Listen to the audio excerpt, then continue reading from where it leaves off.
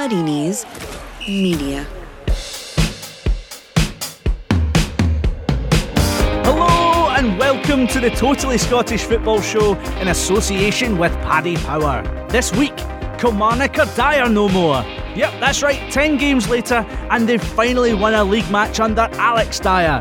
Hearts and Hamilton have a switcheroo at the bottom of the table, and as we record this, Celtic are comfortably clear at the top of the table, but there's still more of a title race here than in England. Plus, there's shock in the Championship as Shanklin doesn't score, resulting in Arbroath beating Dundee United. There's all that and the Scottish Cup coming up. I'm Andrew Slavin, coming to you with a delayed pod thanks to the World War II bomb that was found round the corner from the studio. Yep, we're still finding them. The good news is I'm joined by the explosive Kieran Canning from AFP. Hi Kieran. Buenas tardes. Cool. Explosive hello there. And also joining us, he isn't a dud, but it's kind of bad news because JJ has been chained to a desk so he can only answer a phone. But we will have him on anyway because, let's face it, we are his therapy session for Aberdeen. Hello, JJ. Hello. Hello, boys. Does it still sound nice? Yeah, it does actually sound quite nice. Would you like us to call in a World War II bomb near the Telegraph offices to free you from your desk? Don't do that. So let's kick it off. Dundee signed a new number 7. Exciting times. This should be illegal. Christophe Berra has left Hearts and went to Dundee, and he's wearing the number 7 shirt. But Yeah, it's not on. Also, like the new Aberdeen signings wearing number 8. He's a right back. That again should be illegal.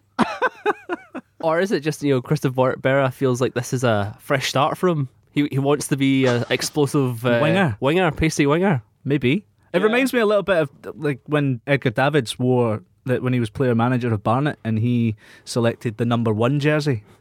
Oh, again. Do you remember that? Does anyone remember that? No, it's just not on. Like Gallus wearing number 10 is not on. There's too many examples of it. The only one I like, which is to be allowed, is not because it's an Aberdeen thing, but when Zero Ali had number 0, I liked that. That was good fun. And Zamorano having 1+8. That was all right. Nice. I was about to say the Zamorano example. There's a few of those where you get the plus because the number 9's taken or the number 10's taken. Celtic's use of the 67 and 88 is a disgraceful marketing ploy, particularly when they gave it to Wanyama, who clearly had no idea why he'd been given the number 67 and was like, yes. I grew up in Kenya watching videos of the Lisbon Lions. You're listening to the Totally Scottish Football Show in association with Paddy Power. Well, obviously, as this pod was delayed, there's a lot of games on Wednesday night. We're recording that a few hours beforehand, but it was a pretty eventful weekend, so we're going to focus a lot of our conversation about that, so let's crack on.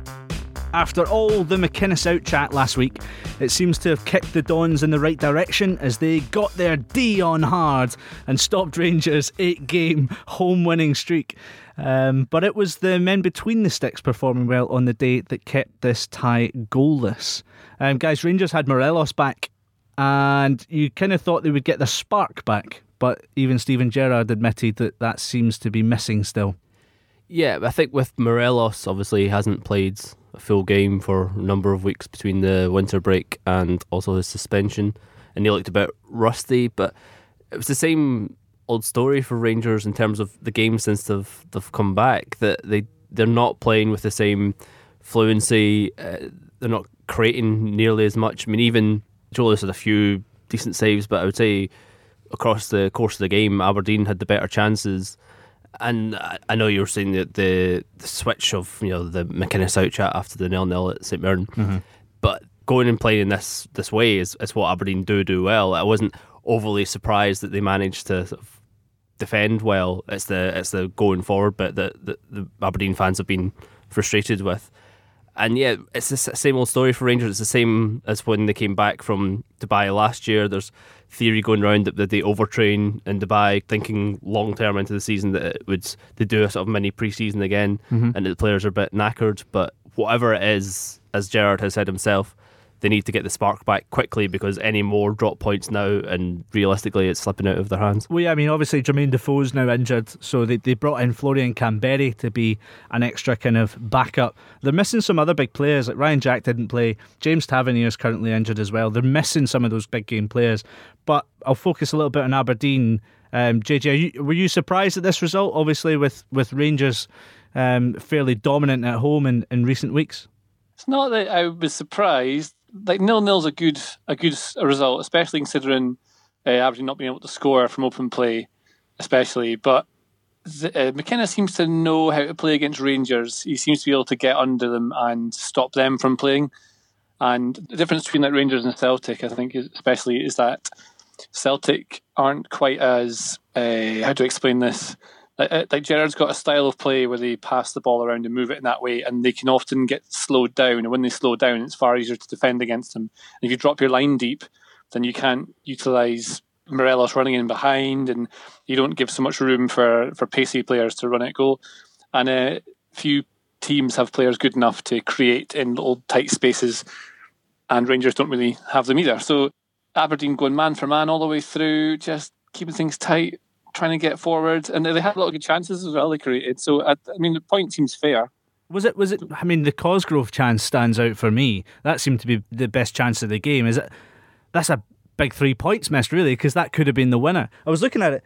Cosgrove's now on his worst scoring run in the season. 3 games without a goal. I know there was a break in the middle of that, but since he came back, that's a big chance missed, man. But it's just one chance. I mean, you could say there's other chances that you've missed. Like it's creating them is the important thing. And although a lot of it comes from set pieces, and the idea is get the ball forward quickly and then win the second ball and go from there rather than wasting time building up. And I think, I mean, it's difficult to go to Ibrox. Like they've got better players pretty much around the team. There's very few of the Aberdeen team who would get in the first 11 of the Rangers side. It's quite funny. Well, I better move us on to a story that's kind of dominated Scottish football a little bit in the past few days. And I just have to ask, have any of you watched or read the Morelos interview with Sky Sports? I'm just hoping that everything I say isn't then translated by Kieran Canning into Spanish, which says nothing about what I've said. Yeah, Kieran, are you fluent in Spanish? Yeah, well, conversational. I don't want to say fluent because then someone will, pick me up and have and for example, even listening to Morelos, because I lived in Spain for a long time, his Spanish is quite different to Spanish. Sure. But yeah, I flagged this up on Twitter actually as soon as I saw it on Monday, because someone who's a Spanish speaker, it was incredible. It was the subtitles bore no correlation at all to what he was saying. And initially, I even put the tweet out saying this might be the way it's been cut, because we've worked in the media, how sometimes, and the way that had been cut, there was quite obvious points where they'd cut away and the subtitle was still going, so he could have said these things, but just not in the way that they'd cut it. But as the story goes on, it doesn't seem like that's the case. And it wasn't. I don't think it did Morelos any favours either, because it wasn't just. I know the controversial thing has been the point about racism and him saying that in the Celtic game he felt subjected to racism. Well, the subtitle said that is what he had said when he didn't actually make that comment at all. But there was other bits that were just randomly thrown in there. There was a bit about talking about the town that he's from in Colombia, about how they didn't have any air conditioning, which he never mentions air conditioning at any point. Like, just seems very strange. And obviously there's been a breakdown somewhere. I would imagine it's probably that. I know there's been a lot of talk about Rangers' PR firm in the past few days as well. I would imagine it's probably they have given Sky the transcript, and Sky have gone without properly checking it, because I can't imagine any translator would work on that and come up with that transcript. Yeah, I mean, Sky Sports have distanced themselves from it. It's the other weird thing as well. It'd be really interesting to find out, and nobody knows quite for sure yet where that translations come from. The other weird thing about it is that a lot of the answers, all the stuff they made up, I mean, it's a lot of it's fictional. It's really funny. A lot of it's sort of like what you'd expect him to say. Same way you get like a post-match interview and try and say, there's 3 points and blah, blah, blah. And it's weird that in this world of misinformation, you're sort of drawing conclusions from things that you expect to hear. You know they're going to say, we go again. We look for the 3 points. The boys really... I couldn't have scored the goals without the lads doing all the work for me, that sort of stuff. And this seems like this same sort of thing. They're just filling the template, as though it could be just someone who's been tasked with translating it has gone, I cannot be fanny doing this, and I just know he's going to say these things, like sort of half doing it. Well, I mean, you got going. I think it's more, to be clear, I think it's more, not sinister, it's the wrong word, but I think it's the stuff that makes it really dangerous, maybe, is putting in stuff that implying that Celtic fans are saying racist and offensive stuff to him when there's nothing that he said in that interview. That's the stuff that's not on. And the thing is, though, that there is an underlying issue here as well, that he does pick up on the point that he has received racial abuse in Scottish football this season, and that's something that we could kind of say has to change in Scottish football, because it shouldn't be happening in this day and age. But it is that insinuation that it's coming from one section of the support. He hasn't said that in the interview. No, he does say that he suffered racism in Scotland. He doesn't pinpoint it. The only example he gives of a game is the Aberdeen away game where there was the banner about his mum. Your mum is a mattress. Yeah. So that's the only specific example he gives, but he goes on to, he does say that he has received what he said was racist abuse or racist comments on and off the field. And I think that's the broadening it out, because Scottish football is such a minefield, and this is a perfect example in this story, because people are automatically tend to take one side or the other based purely on the colours rather than, well, we'll talk about racism, but different type of colours, whereas the real issue here should be if he feels that he's suffered racism, and obviously there's evidence of that, then that is, and Shay Logan said the same thing this week. So it's not just because Morelos is such a powder keg. The attention is so focused on him. So there is clearly an issue there that has to be rooted out, and that's the thing that we should really be focusing on. But because of the way it has been handled, then it makes it appear, at least, that people are trying to spin the story, and then it makes it very easy for people to go down the same sort of lines based on what team they support. I mean, absolutely. It also means we're not talking about two bad Rangers results in a row. Well, that's the other. I think that's part of the PR thing. Is there's that, but there's also the other Morelos story that was leaked to the press last week about the car situation, which was insinuating that something pretty serious, that someone had been tampering with his brakes, and then the latest part of the story makes it out that that's very much not the case, and that story came out on Sunday. Rangers did the interview on Friday with it planning it to be released on Monday, so there's that element to it as well. Was it distracting from that story? And there's another one today as well, which is I wonder where this has come from.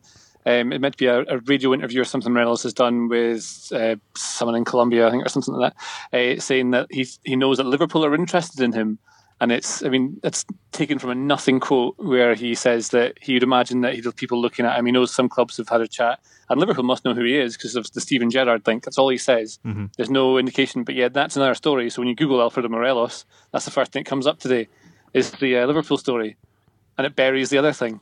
It does bury a lot of things that are going wrong at Rangers at the moment. It's not been a great start for them. But let's talk about some transfer things that Rangers have been getting up to, because one of the biggest news was that Georgie Hagi's son Ianis joining Rangers on loan, which piqued the interest. Yeah, I mean, I was surprised when I saw the story at first, because I saw him at the under-21 Euros in the summer. Yeah, and he looked like one of the best players in the tournament. He looked incredible, particularly in the game against England, when it was a very sort of fancied England team that went to that Euros and didn't win a game, and Romania beat them 4-2, I think. But Hagi was he scored a couple of goals, I think, and he really looked like a star in the making. But it's interesting that his two previous moves outside of Romania haven't gone that well. He was at Fiorentina for a very short time, went back to Romania, back to the club, which is very closely aligned to his dad's academy. Mm-hmm. Again, did pretty well there. Signed for Genk off the back of his performances at club level, but also a lot of what he did at the under-21 Euros, and it hasn't really worked out from there at all. And as far as I'm aware, the loan includes an option to buy for about £5 million, which is less than what Genk paid for him last summer. So they're not, it's just that they're just loaning him out thinking, that'll boost his transfer fee substantially and we'll be able to sell him on at a profit. So something's not quite gone right there. So it'll be interesting to see. Just watching him and reading some of the reports about him, I struggle to see maybe how he's going to adapt to Scottish football, because I think he would have thrived much more when he went to Italian football, for example, or maybe going to Spanish football or something where the game is much more technical. Whether he's going to be able to put up with being kicked up in the air so routinely, I don't know. Well, we actually asked Romanian football expert Emmanuel Rosu about Hagi, because he's seen quite a lot of them, and he's asked him what his strengths and pitfalls are, and he did tell us it depends on how he'll get on with Scotland at an emotional level. If he feels the love, he'll get past his weaknesses. He's not physical, he's not a great work rate like you've said, Kieran, but he does have great technical skills. But it seems like fairly shrewd business to get someone like Florian Kamberi in as well, someone who knows this division, although it looks like he has completely severed ties with Hibs after what he said. Speaking of World War II bombs, he's basically blown up every single bridge possible back to Edinburgh. What on earth is he playing at? Steven Gerrard has defended him, saying he's speaking from the heart. But, I mean, there is no... I mean, Hibs fans were absolutely raging with what he said, because he says it is a dream to be at Rangers. And the first game he played at Ibrox, he said it was the best atmosphere he had ever played in. I hope he enjoys his 5 games he manages this season. That's what I was going to say. I struggled to see, unless he is absolutely incredible in the few appearances he's going to get, because he came on at the weekend... But that's because obviously Defoe is out at the moment. That's why Rangers went and got a striker, because Defoe is going to be out for a few weeks. But once Defoe's back, I really struggle to see how he gets any game time at all. And therefore, it's highly unlikely, I think, that Rangers are going to sign him on a permanent basis. Yeah. So, yeah, he's really not done himself any favours there. JJ, so obviously we're just off the back of Rangers Aberdeen. What about some of the transfer business from the Dons? What do you think? Well, a lot of a busier window than I think many Aberdeen fans thought there'd be. Brought in, Dylan McGee came in from Sunderland, obviously, which is quite a big transfer, a bit of wages there. Matty Kennedy paid some money, which is shocking for Aberdeen, paying money for a player. Meant to have bought his contract out to Johnston. That's about 90,000 apparently that they paid for Matty Kennedy, who has already looked like a real player. He brings something extra, a little bit of spike in the final third. And the other signing is Ronald Hernandez, who no one in the world had ever heard of before he moved from a team in Norway. So he's a Venezuelan right wing back who this might be a link with Atlanta United, so that part of their scouting database. Although apparently Aberdeen have looked at him for a while, and he's taking the number 8 shirt, which, as I said, is illegal for a right back. But he is meant to be quite a tidy player, and he's played in the under-19s or under-20s World Cup, I think, under-17s, won the World Cups. I can't remember what it is, either under-17s or under-20s, one of those. He's played against Lionel Messi. He's got 15 caps, I think, for his country as well. But the other thing is that apparently, the source for this is Richard Gordon, the BBC presenter, the legend. He reckons they spent over 750 grand on signing this player. Really? He's on a 4.5-year deal. Yeah. I mean, that's the highest wages. You mean over 750 grand or 750? I don't know. I think Transfer the transfer fee apparently is something over 750,000. I mean, you consider like Aberdeen's all-time record is Paul Bernard. Now, I need to like. How much was that? It was $1 million. 1 million in like 1998, I think, 97, 99. One of those. That's the all-time record. So this boy, obviously, the plan, and he says that he wants to move up in European football so he can get a move to a bigger league. That's what he wants to do. Which is that's the kind of player that Aberdeen need to sign. A guy who wants to use him as a stepping stone, gets 3-4 years out of them, 2-3 years, and then move on for a fee. That's perfect. Just firstly, are you so popular that your phone is constantly buzzing? Is someone trying to get hold of you? Is your boss trying to get you back to work? Oh, is it coming through in that? Yeah, it is. So just randomly people have been texting me right at the minute. But anyway, is this seems to be the first kind of statement and feeling that the partnership with Atlanta is starting to play a big part in Aberdeen's transfer scouting. It might be that, but also, I mean, he would probably come up in Atlanta's network. But also, I mean, I think Norway would be the kind of league that Aberdeen probably scout, because it's the kind of league just up the road. Exactly, but it's kind of one where Scotland would be a natural step up from Norway, so that could be part of it as well. But he's obviously been well scouted. They must really think highly of him if they're willing to pay that much money. Yeah. Well, JJ, it's been a pleasure to have you on the show, as most weeks. But I think you're going back to work, aren't you? Yes, I'm going back to work, yes. Oh, well. Have a good day. Have a good one. Ta-ra. Everyone remembers that time you've had that peach of an accumulator looking good only for, and the keeper's let it slip through his legs in the 94th minute. Or the right back has to pull on the gloves and face a penalty. Or Man United have again conceded a late equaliser. But with Paddy Power's Acca Cracker, you get a free bet if one leg of your fourfold plus Acca lets you down on all football matches and all markets. Paddy Power. Max free bet £10. Minimum odds of 1 to 5 on each leg. Online exclusive. Exclude shop bets. T's and C's apply. 18 plus. BeGambleAware.org. On Spotify, smart speaker and podcast platforms everywhere, this is the Totally Scottish Football Show from Muddy Knees Media. To the rest of the league then, where Alex Dyer secured his first league victory as Kilmarnock manager at the weekend as the East Ayrshire club beat Ross County 3-1. It was the away side who took the lead through a wonder volley from Ian Vigurs. Finley's header drops away of Vigurs. Terrific strike from Ian Vigurs. But a 3-minute Eamon Brophy brace and a late Kabamba goal turned the result in Kelly's favour. Burke with a free kick. And it's Nicky Kabamba with number 3 for Kilmarnock. Kieran, how significant is this result? Not only is it's a win, but it's a win from behind as well. Yeah, it was massive for Kilmarnock to end that losing run.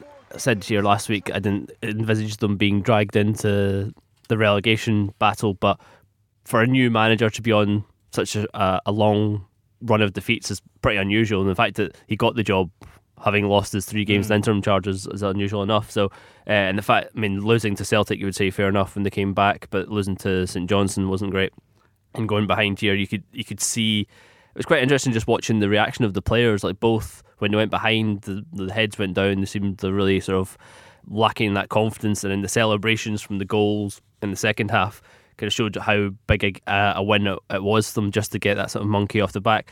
And I think it's really important for them as well that, I know one of them was a penalty, but the fact that Brophy scored 2 goals, because he's been really struggling for goals this season. That's been one of the big changes from last season to this, and now with him coming back into form, and Kabamba started really well, scored against Celtic as well, scored here, very nice header, so they at least now have a bit of a goal threat. That the problem throughout the course of the season, both under Alessio and Dyer, has been they're still quite defensively solid, but just couldn't score any goals. They're very reliant on Chris Burke to create anything.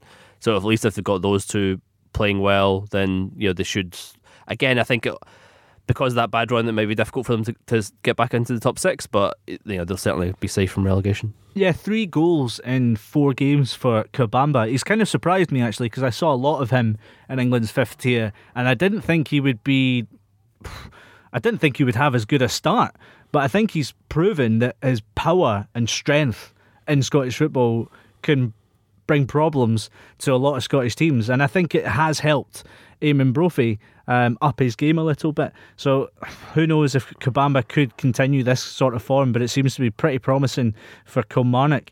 Up next for Kilmarnock is Hearts, and that's when we'll see a lot more of what Kelly and Hearts are made of and how they progress, both teams who have kind of grounded out better results in recent weeks. Just a quick one on Ross County, because it's another defeat for them. They're on a really bad run. They're now only 4 points above both Hamilton at the bottom and Hearts in the relegation playoffs, so they're really being pulled back into it after a good start to the season. What do you think what are they doing not as well as they should be doing, other than obviously stopping goals? I think they clearly concede too many goals. I think they've conceded the most in the league, so that's a problem. And they're still creating chances, like the game at Celtic Park, for example. They had 3 or 4 great chances in the first half, but they're not got a prolific goal scorer. So when you've got 2 major, probably one, don't have a real goal scorer to make the most of the chances that they're creating, and clearly leaking too many.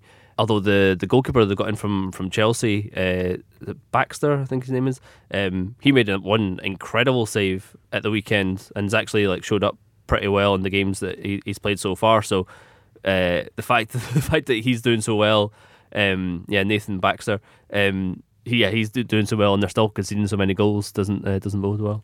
He was born in 1998. He's 21. Oh my goodness, I'm starting to feel old, man. Starting to feel really, really old.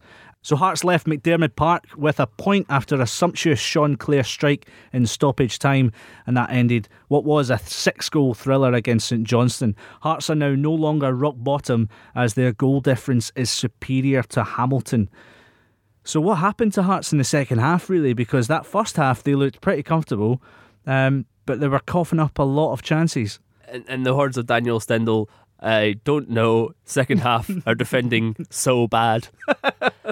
It was hilarious. The way he said it as well, he was absolutely... It was just like, I have no idea what I've just seen. I think defending was the major issue, but we have to point out the highlight of this game was obviously Uche Ikpeazu's falling over after having tried to control the ball with about 6 touches. Yeah. He eventually just trods on it and falls flat on his face in the mud. They picked this up on Sports Scene as well on Sunday night, and it was laughable. It was funny though, because I love Big Uche. He's a credit to the league. He's good value, isn't he? And the disappointing thing for Hearts would be, I know the Clare goal was a great strike, gets them at least a point, so it builds the momentum a little bit from away point at Ross County, beating Rangers at home, away point at St Johnstone, as you say, gets them off the bottom, so they're making at least some progress. Yeah. But it was really disappointing based on how well they played against Rangers to go back to, this was like Hearts of a few weeks ago. I mean, St Johnstone, who are not a team known for scoring a lot of goals, could easily have scored 6 or 7 goals in this game. I mean, it was shambolic, and some of the things we've pointed out that they're still having teething issues with in terms of the way Stendhal wants to play, because they're playing so high, but they haven't really got to grips with the idea of if you have to press as a team. If you don't press as a team, then there's just gaps everywhere for teams to play through, and also their line they're not playing like a proper flat offside line, so they're still sort of zigzagged all over the place. I mean, and Scottish football does struggle to have the most creative players, so if we make it really easy for them to just play the ball down the channels or over the top and people are in, it's far too easy. St Johnstone probably should have won the game on the balance of the chances in the second half, and there has been an improvement from them in the essence that it's only 2 defeats in their last 6 games, but there hasn't been a single clean sheet in that run. They are starting to make more chances. They have bolstered the defence, but losing the likes of Matty Kennedy pretty shortly is going to be difficult for them in this run-in to the end of the season. Do you think they will be safe in that run-in? Yeah, I think we've got 6-point cushion now. It's easy to forget how terrible a start they did have to the season. We were really concerned for them, but the fact they've now got that cushion, and as I say, the teams behind them, we keep saying about Hearts, we think they'll get themselves out of it, and you think they probably should, but that performance against Johnson does again give me doubts about whether they will pull away. But behind St Johnstone, you've still got Ross County, St Mirren, Hamilton, so I think there's enough teams below them who aren't even as good as they are that'll keep them safe. I think Liam Boyce seems to be a really shrewd signing, a really smart signing from Hearts. 2 goals in 2 games, and got a mention on the Totally Football League show as well for being a massive loss to Burton, which he is, and we're starting to see why. Another big story coming out of Hearts is the foundation of Hearts expects to take over ownership of the Scottish Premiership club by around the end of April, they say, after confirming it has repaid the £2.5 million loan owed to Anne Budge. The fans group will take control when Budge hands over her 75.1% stake. But Budge will stay on as chairwoman, won't she, until I think 2021? It's basically the end of next season. She won't budge. She won't budge. I mean, she might have to if they're in the Championship at that point, but I still don't think it'll come to that. There's still enough games, and as I say, they've picked up 5 points in the last 3 games. But it's amazing. I mean, just looking through I was looking into Livingston's success and how Livingston have got the second lowest wage bill. I mean, Hearts, by wage bill terms, and that tends to be what decides these leagues, should be 3rd or 4th. It's an awkward one because the thing I was looking at was per player, so average wage per player. So theirs was lower than Aberdeen, but Aberdeen had fewer players, so I think overall the wage bill at Hearts will be higher. But it's to be where they are and to be on the stage where they have to start a sort of another wave of bringing in players and trying to clear out other ones. It's been a torrid season for them, and it'll be interesting to see how things do change once Budge goes, because she did a huge amount for the club when she came in at first, and they were in administration, put the structure in there. They flew through the Championship, came back into the Premiership strong, but she's also been the one criticised for a lot of what's gone wrong with the past year, being too loyal to Craig Levein, keeping him around the club despite eventually relieving him of the duties of being manager, being too loyal to other people Austin at McPhee the club as well. So it'll be interesting to see when the Foundation of Hearts do probably take charge. Is it someone from within their group that they put into that position, or do they go out and look for, someone of, as Gary Neville's always saying, the best of class, like someone who has good experience at running a football club successfully, because I think that's really what they need. Still to come, we're talking Livy's Lift, Celtic psychology, and we speak with BSC Glasgow's head coach ahead of the Scottish Cup. Yep, it's back.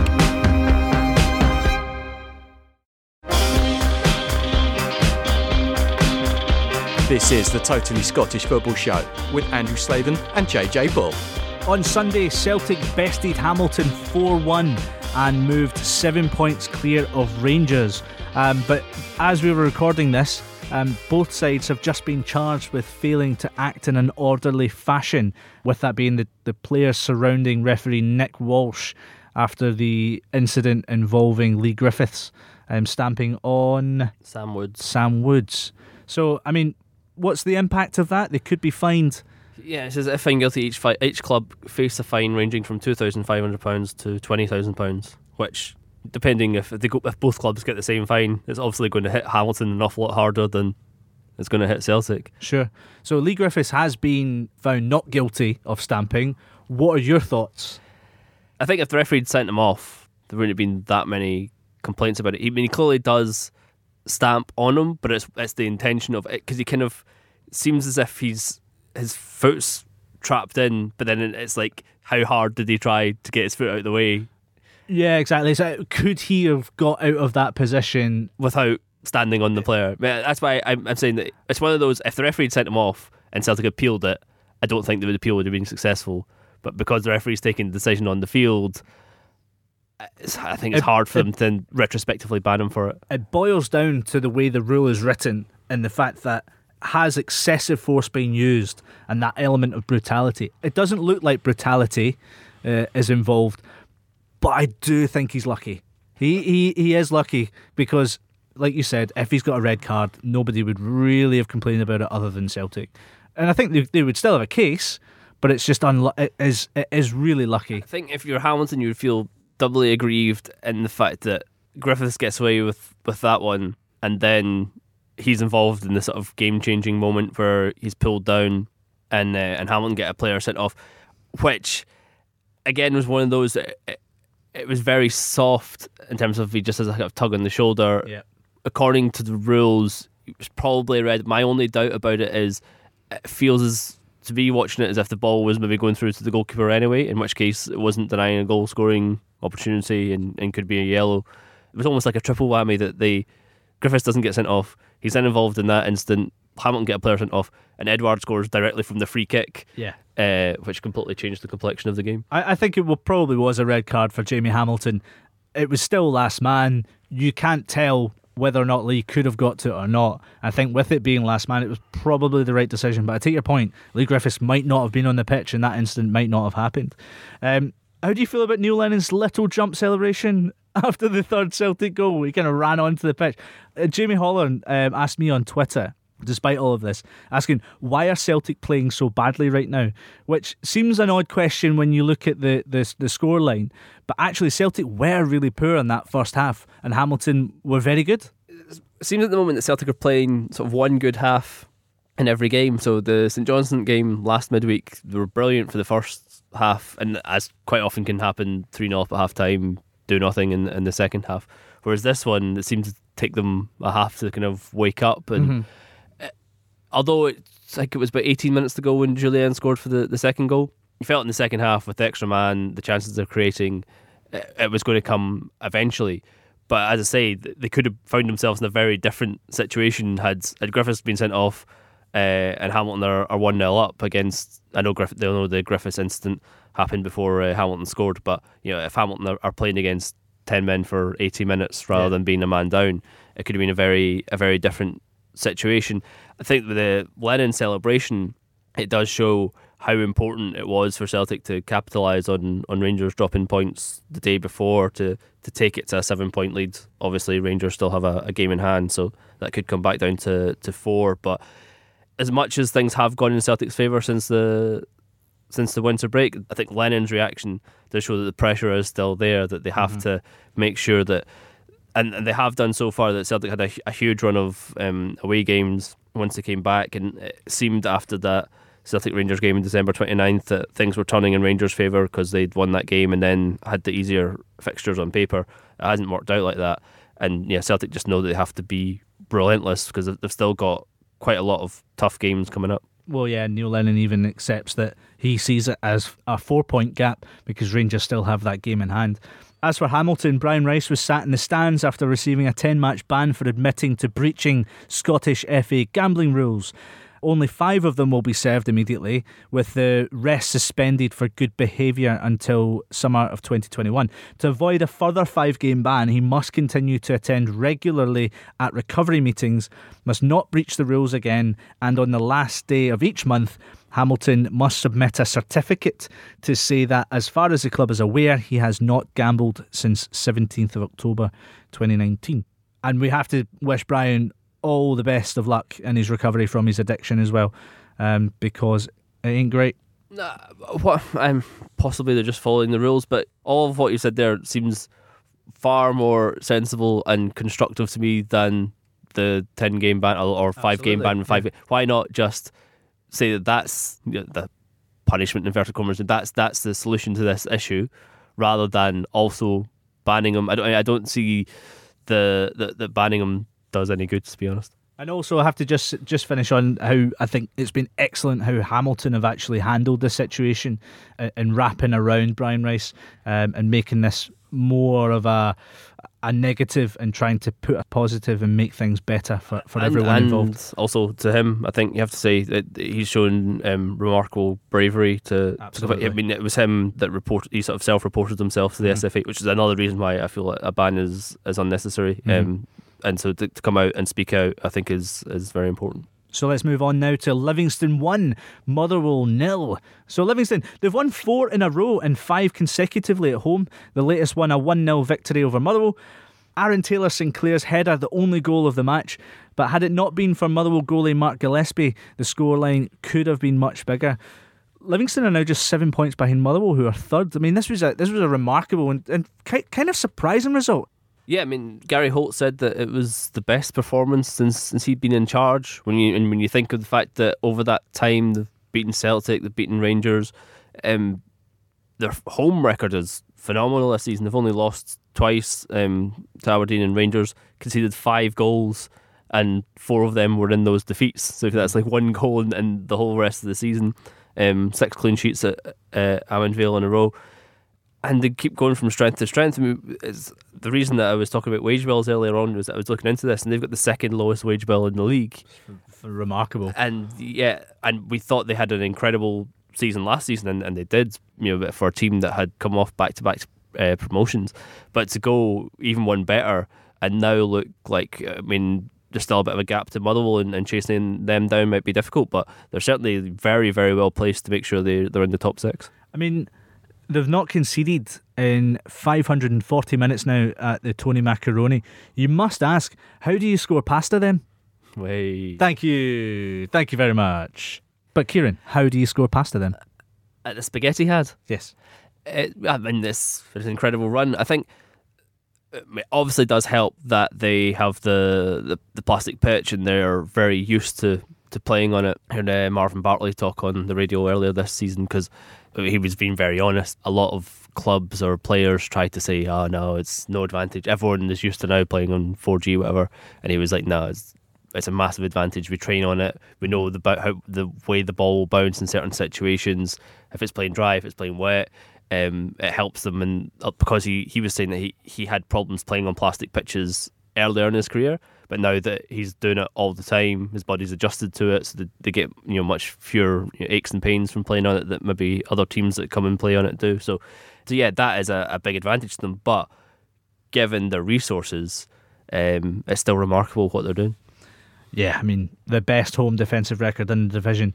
How worrying is this for Motherwell? 1 shot in this game, and you have to ask, Stephen Robinson was fairly honest in his assessment, just by saying they were outfought and they were miles away. This isn't a side that we saw in the first half of the season. So I don't know what's really changed. Yeah, I mean, obviously they've lost James Scott to Hull, which is a great piece of business for the club, and that's type of thing that Motherwell are becoming very good at in terms of blooding their own youngsters and then selling them on for a significant fee. So missed him obviously, but I just think it's a bit of regression to the mean. I don't think we could be too hard on Motherwell because they're another team that, by being third in the league, are overperforming in terms of their resources and what they spend on players.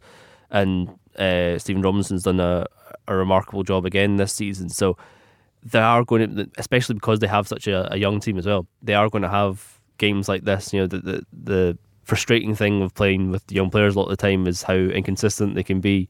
So there will be ups and downs, and I still think maybe Aberdeen will come on strong at the end of the season, but I would still fancy Motherwell to finish third, which would be an incredible season.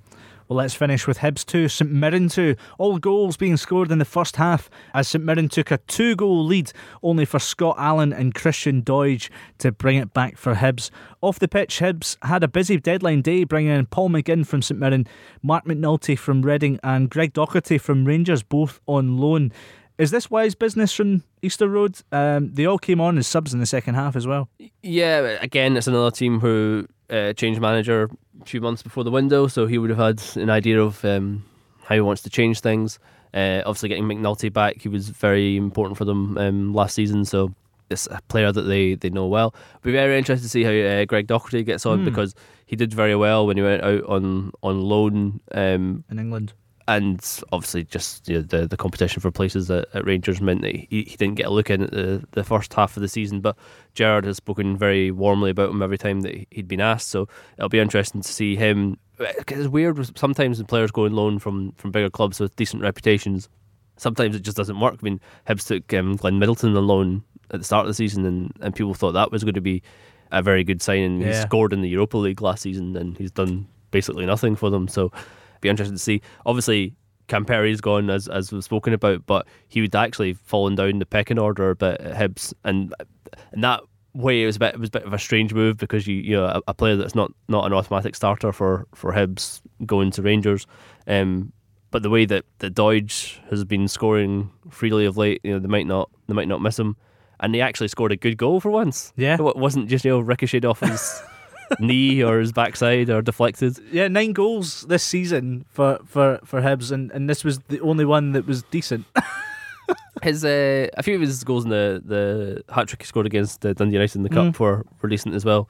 But yeah, he's certainly a man in form. Hibs are still a bit frustrating, I think, in terms of their inconsistency, and again, like they seem to have good spells in games but don't put 90 minutes together. Here they could easily have been a couple of goals down at half time, even though they scored 2 late in the first half, but then were much better team in the second half. But similar to they played Hamilton a couple of weeks ago, and Hamilton were a much better team for the first half and 1-0 up, and Hibs came back in the second half. So yeah, there's still a lot of things for Jack Ross to work out there. Again, their target will be top 6 between now and the end of the season, and then rebuild again for the summer and look to challenge for third next season, I think. St Mirren received some bad news when experience in defence. Kurt Broadfoot went back to Kilmarnock in the transfer window, and they were not best pleased with how it actually came about.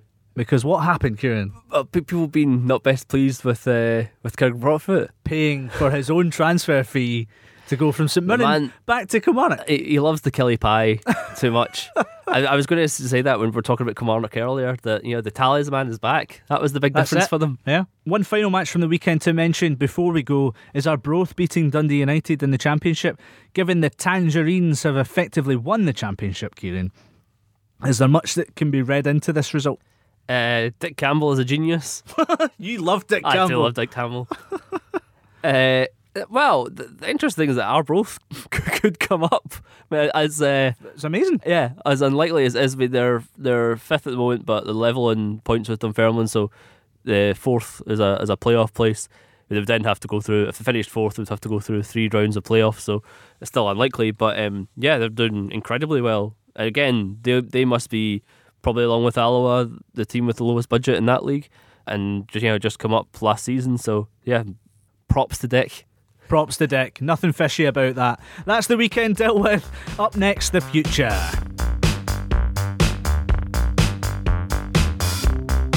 It's time now to get the odds with Lee Price from Paddy Power. Lee, Livingston are in incredible form right now. What are the chances of Gary Holt's side pulling off something unexpected and finish third? Yes, they definitely are, and the win over Motherwell will definitely help their cause, but I might be about to temper your expectations slightly. You can actually bet on who will finish third in the Scottish Premiership with our market, which is called Betting Without the Old Firm. Top of that is Motherwell, who are 8-11 to finish third, ahead of Aberdeen at 11-10, and then Livingston at 25-1. What that does mean, though, of course, is that our traders think they'll finish fifth this season, which is still pretty decent. Kilmarnock have finally won a league match as well under Alex Dyer, so we are going to put all of our eggs in their basket to finish in the top six. Or am I just mental? Yes, you are mad. That's it, the end, nothing else to say. What's that? Oh, we pay for the chance to read out our odds. Fair enough. I'd better say some numbers then, hadn't I? Paddy Power make it 9-2 that Kilmarnock finish in the top six this season, and 1-6 they do not. 1-6 meaning, of course, that you have to bet £6 in order to win one. Yep. Finally, what about a giant killing in the Cup at the weekend? BSC Glasgow to beat Hibs, perhaps? Not going to lie to you, I had to Google BSC Glasgow and promptly found myself down an internet wormhole. A great story though, but this would be an even more incredible chapter. It's 22-1 that they beat Hibs, and that would of course be the shock of the round. Hibs, for what it's worth, are 1-14 to win this game, although in truth, it's no win for them. Nobody likes crushing fairy tales, do they? The draw is 17-2. Yes, as we've just mentioned, it's the fifth round of the Scottish Cup. Loads of matches going on, but we are going to focus on the mighty BSC Glasgow taking on Hibs this Sunday. And with us to tell us all about the underdogs, it's their coach, Stephen Swift.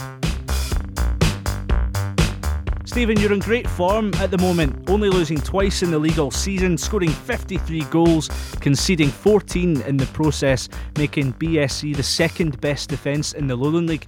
You really need to show that sort of form against Hibs on Sunday, am I right?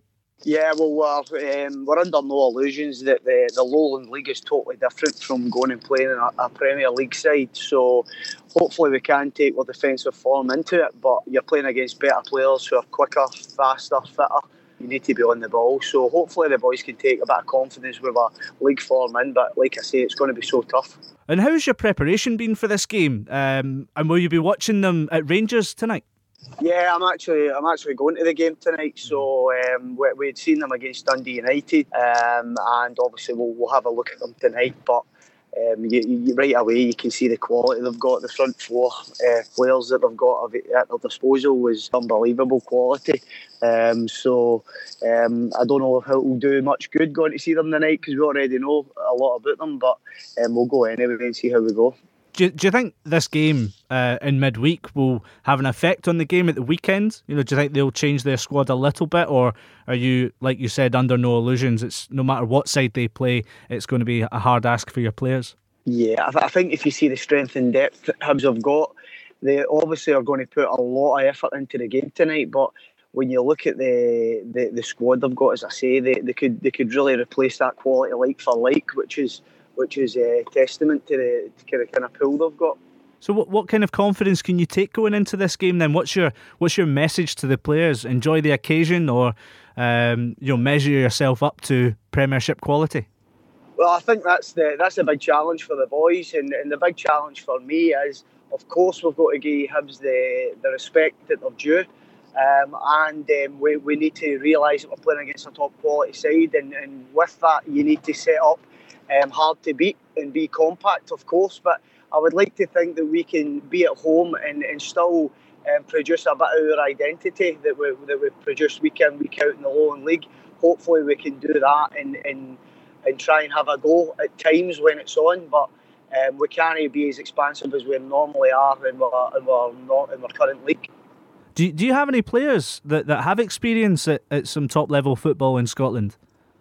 Yeah, I mean we've got a great balance. I feel we've got guys like Ross McMillan, Martin Grehan, and Ross Smith, and Declan Hughes, who have got senior experience. But on top of that, we've got younger players who've maybe come out of pro youth setups like Thomas Office at Murn and Thomas Collins for Queen's Park. And these guys obviously want to make a statement for themselves. So we've got a bit of youth, we've got a bit of experience, and we'll put that all together in the day, because you're going to need both. You're going to need legs to get close to them, but you're also going to need the old heads to kind of keep the boys on their toes. It's been a good few years for teams out with the pyramid system getting quite far in the cup, and just to be a bit more focused on yourselves. How's the feeling being around the club? You know, the players, the staff, because it's great exposure for the club that's fairly young. Yeah. I mean, that's the club have been kind of waiting on this. Like you say, we are a young club. It's only 6 years old. And we've been looking to get a Scottish Cup run since I've been in charge. They hadn't been by the first round. So the first year we got to Buckie in the second round, and then last year we got to Forfar in the third. Beat East Fife and get to the fourth round against East Kilbride was already an achievement. But we knew with the draw we had a chance to go one step further in the last 16. Is just kind of put us on the map, like you say, and the club are in cloud nine at the minute. And we'll just go and enjoy the day. Hopefully things go well, we get a good account of ourselves, and we'll always have it in the back of our mind. I think it's important to have that belief and you never know attitude that if we give our best shot, maybe Hibs aren't on the ball, that it might cause the biggest upset in Scottish Cup history. Stephen Swift, BSC Glasgow manager. Kick-off times in the fifth round this weekend will be delayed by 1 minute to encourage people to take a minute to engage in conversation around mental health as part of the Heads Up campaign. Can you see, Kieran, any of the following upsets coming your way? Falkirk beat Hearts? Yes. Ayr defeating St Johnstone?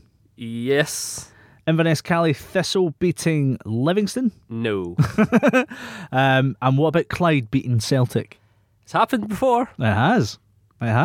Unfortunately, I don't think Douay is going to be starting for Celtic this weekend. Douay, that was who played centre half, the Chinese centre half. Roy Keane's debut and Douay at centre half. Roy Keane's debut, and he lost to Clyde. Indeed. I'm sure that sticks in the memory for him. So what's the standout fixture for you in that list? I think the two I've mentioned, the Falkirk Hearts and the Ayr St Johnstone, are the ones where I can see potential upsets. As much both Falkirk and Ayr are having decent seasons in their respective leagues, and we've spoken about the problems that St Johnstone and Hearts have had, and obviously both playing away from home. The romantic fixture is probably BSC Glasgow against Hibs. Yeah. Obviously it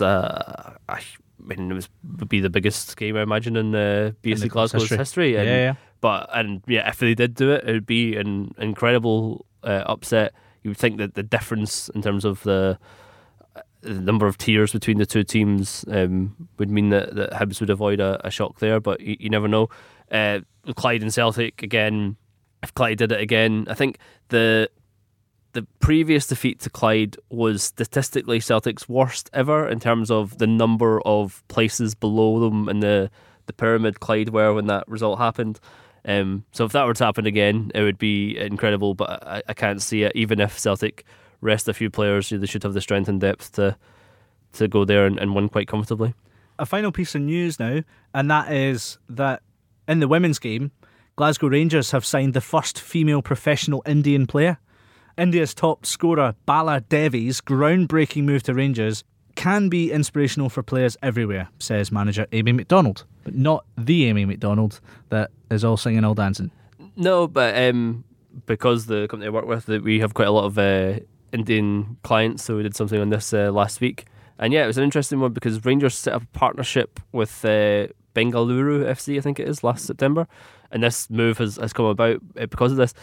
We should also say that one of the reasons this has happened now as well is that both Celtic and Rangers have gone professional, so they're actually signing up an awful lot of players at the moment, which could be quite significant for the Scottish women's game. I mean, obviously, Glasgow City and Hibs have been the sort of two more dominant teams in recent times. I mean, obviously, you would think if the money behind Celtic and Rangers and the fact that they're going professional and signing players now, they would eventually overtake them. But I mean, it could be very good for the women's game in Scotland, and also looking ahead to the the Champions League in years to come, that Celtic and Rangers, if they're putting this significant funds behind it, should be in a good position to qualify and challenge in that competition. Devi is joined on an 18-month deal and is the first professional Indian female footballer. It's excellent. And just another point on women's football, I think it would be really good if the women's game could be under one umbrella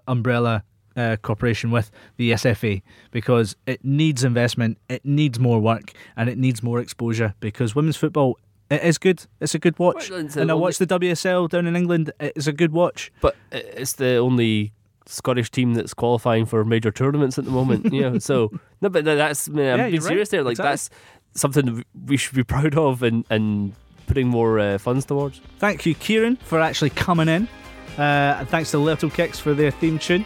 And thank you to JJ for being on the phone, as well as Stephen for speaking to us today. Thanks for dropping in, Charlie. Producer Charlie was back. You just can't get away. And thanks for you all listening to us. We'll see you next Tuesday, we promise. You've been listening to the Totally Scottish Football Show, a Muddy Knees Media production. For sales and advertising, please email sales@muddykneesmedia.com. Keep up to date with everything across our Totally Football network at The Totally Show on Twitter, and make sure you check out our brand new website too, thetotallyfootballshow.com. Muddy Knees Media.